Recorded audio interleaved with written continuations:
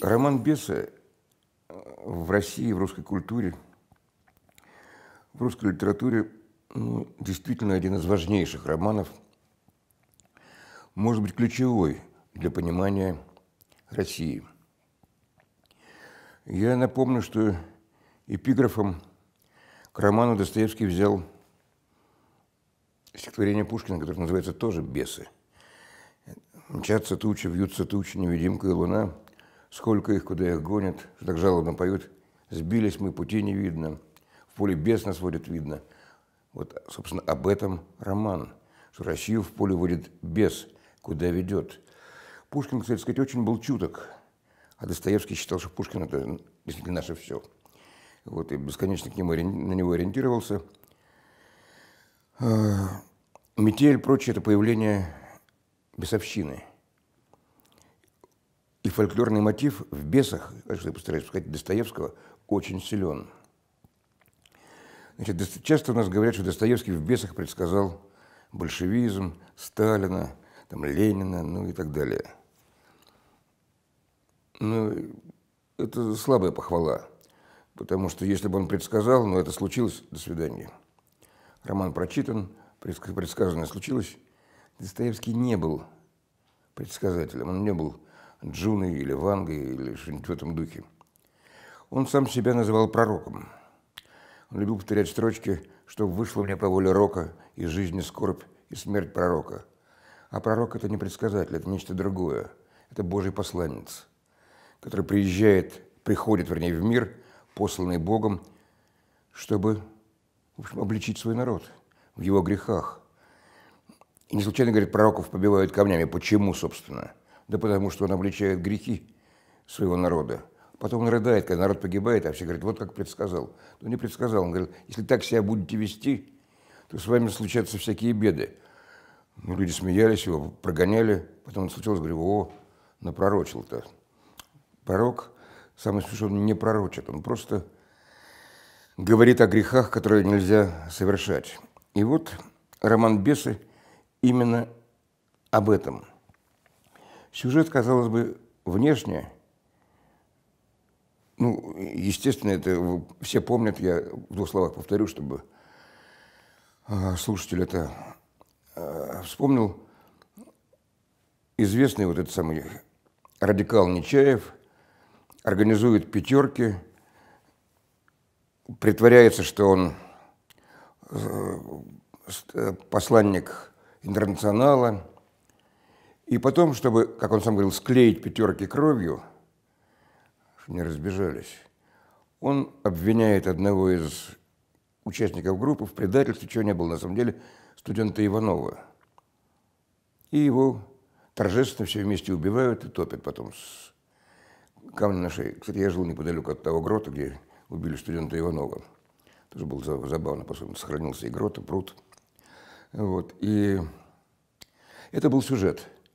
Это было, вернее, событие, вокруг которого Достоевский строит роман. Но вот это самое событие происходит в самом конце романа. Весь роман идет про другое. А про что? Что же в центре романа? И это любопытно. В центре романа, как ни странно, праздник, бал в честь гувернанта, как говорит рассказчик, нашей губернии. Казалось бы, ну что за ерунда. Но дело в том, что это праздник, бал, карнавал, который становится образом жизни. Дело в том, что, если вы помните, Бахтин разделял время серьезное карнавала, время серьезное, когда нет карнавала, это время для Бога, и время карнавальное, когда все разрешается. Достоевский боялся одного, что в России серьезного времени было мало, что и так жили карнавализованно, ну, начиная с маскарадов Ивана Грозного и так далее. Написывает «Жизнь в городке», было какое-то странное веселье, говорит, носилось в воздухе. И все как бы препоны были сняты, особенно дамы веселились. Скажем, похитили у поручика, старого поручика, сурового поручика, молодую жену, заласкали, затаскали, 4 дня не возвращали. Что там с ней делали шалуны, как пишет он, никому не известно. Но она, конечно, сбежала к поручику, который 4 дня я драл, как сидорову козу, но вот это показатель того, что было. Вспомним, кто герои. Это пьяница, капитан Лебяткин, который, собственно, и не капитан, сочинитель стихов, из которых потом выросли наши абериуты. «Любви возвышенной граната лопнула вдруг груди Игната». И так далее. Вот. Его сестра Хромоножка. Есть там персонаж, прототип Иванов. Это студент Шатов, верит в православие, в Христа, что пришествие совершится здесь. Есть Ставрогин, главный герой романа. Достоевский, когда начал писать, вначале писал только о Нечаеве. А потом понял, что не ложится, не получается, не хватает лидера, демона не хватает. И он переписывает заново, пишет Ставрогина, прототипом которого становится Герцен. Но это отдельная тема, просто здесь мы не успеем об этом рассказать. Вот. Ставрогин человек демонический. Ну, пример его демонических поступков – это от мелочи, когда в клубе старшина клуба говорит: «Никто меня не проведет за нос». Ставрогин берет его за нос и ведет по залу. Ну и так далее. Вот. За ним страшный грех, как считает Достоевский, это насилие над малолеткой, матрешей. Это то, что он несет в себе как грех. Кстати, Достоевский эту главу Катков отказался печатать. Ну, насилие над малолетней, в те времена это было вообще, это вам не на бок слолитый. Вот, это было чудовищное. Вот, и это рассказано в исповеди Ставрогина. Кстати, опять же любопытно. Исповедь для Достоевского очень важная вещь. У него исповедуются почти все герои. Это, если вы помните, в «Братьях Карамазовых» исповедуется Алеша Иван, Митя и так далее. Раскольников пытается исповедоваться народу. И народ говорит: уж как нализался-то. Ставрогин идет к Тихону, монах Тихон, который живет, и дает ему рукопись своей исповеди. Но Тихон понимает, что это не есть истинная исповедь. Исповедь к Богу идет. А это как бы на публику. «Что скажете?» — говорит Ставрогин. «Да я бы в слоге немножко что-то исправил», — отвечает Тихон. «Проклятый психолог», — говорит Ставрогин, и выскакивает на улицу, потому что это действительно, хотя рассказ о страшном преступлении, но при этом рисовка. Вот он, вот что у меня было, вот он я. Вот Ставрогин — главный герой, которому, строго говоря, подчиняются все за ним идут. И прежде всего Нечаев, который здесь назван Петром Верховенским, который ему говорит: «Вы идол, вы мой идол. Я готов к жертвенной кровью помазать ваши ноги.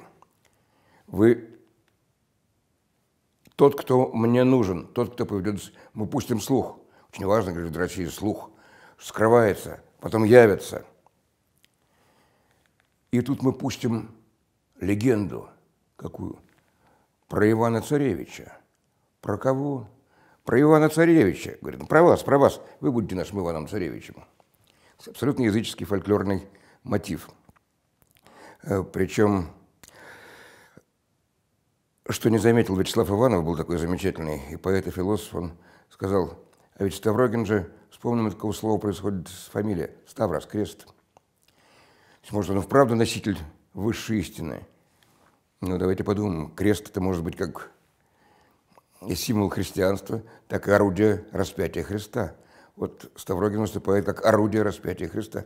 У Достоевского много фамилий говорящих, но не сразу, не открыто говорящих, как, скажем, у Толстого или Фанвизина, там, не из Простакова, из Катинина. Там одна из главных героинь, которую совращает Ставрогин, совративший практически всех женщин в романе, фамилия Лиза Тушина. А перед этим Ставрогину его венчанная жена, не ставшая его реальной женой, хромоножка, полусумасшедшая, кричит: «Гришка Отрепьев, анафема». И мы включаемся сразу в регистр самозванцев. И Лиза Тушина, вспомним Тушинского вора, она, разумеется, принадлежит Тушинскому вору, она Тушина. Вот. И именно ее этот самозванец, то есть Ставрогин, увлекает с собой и проводит с ней угарную ночь, сладострастную и прочее. Причем, опять же, под фольклорный мотив. Верховенский, это Нечаев, который говорит: мы сядем в лодочку, персидская княжна и атаман во главе, а я так сбоку. И вот персидская княжна идет к атаману, то есть к Ставрогину, и утром понимает, что все, что он потешился с ней, а дальше выбрасывает ее за борт и бросает в набежавшую волну. Она выскакивает на улицу, а там бушует толпа пьяных мужиков, которые при этом зажгли поджоги, горит полгорода. И толпа, увидя ее, она достаточно гениально описывает ее как жертву. Она пришла на бал нарядная, красивая, изящная. Там, ну, мне сейчас трудно вспомнить детали, но красиво одетая, красивая женщина. Вот и видя вдруг эту богачку, выскочившую из дома Ставрогина, толпа бросается в нее и убивает. Достоевский говорит, это не было даже сознательным актом, это был просто как вздох. Вздох-выдох. И ее не стало. И далее поразительный разговор с Шатовым. Шатов верит в Христа, верит в Россию. Говорит, что я верю, что пришествие совершится в России. Второе, что христианство победит именно из России. Я в это верю. Вдруг Ставрогин задает страшный вопрос. Ему говорит, а в Бога? В Бога вы верите? Я, растерялся Шатов, я буду веровать в Бога. Вот об этом и роман. Это роман о стране, оставленной Богом, где торжествуют бесы. Поскольку эпиграф второй Евангелия от Луки говорит, что вот был безумный, пришел Христос, бесы вышли, бросились в свиней, свиньи бросились в воду и утонули.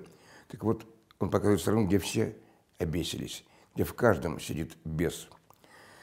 Потому что для Достоевского христианство, хотя он, как вы понимаете, он любил русский народ и считал, что он был действительно русским писателем, но при этом он был и европейским писателем. Он говорил, что Пушкин, который вот наше все, это все европеец, и мы призваны понимать все языки и все народы. Но почему? Через христианство. Потому что христианство – наднациональная религия. Христианство не знает избранного народа. Об этом замечательно написал Сергей Николаевич Булгаков, великий русский философ, который о романе сказал, что это роман не о преступлении, не о предсказании, это роман о болезни русской души. Вот эту болезнь Достоевский попытался проанализировать, говоря, вообще страшная вот ситуация, которую он всегда говорил, да даже носит ли дух Божий над этой страной, непонятно. Вот. Побеждает Верховенский здесь. Верховенский, прототип которого Нечаев, произносит одну фразу: «Замутится Русь, заплачет земля по старым богам», то есть по языческим богам. Это вот явный отказ от христианства. И интересно, что один адвокат, который вел дело нечаевцев, произнес Нечаев, которого многие все знали в Москве и в Петербурге, напоминал одно легендарное существо, мифическое, легендарное, моровую язву, которая ходит в виде женщины с платком красным, пропитанным кровью. Там, где проходил Нечаев, там оставалась кровь, трупы и ужас. Вот таким образом к нам явился прямо из фольклора человек, который в результате оказался лидером бесовского движения. Не случайно говорили, что Ленин – это иновоплощение Нечаева, Ленин, который победил, как мы знаем, в 1917 году.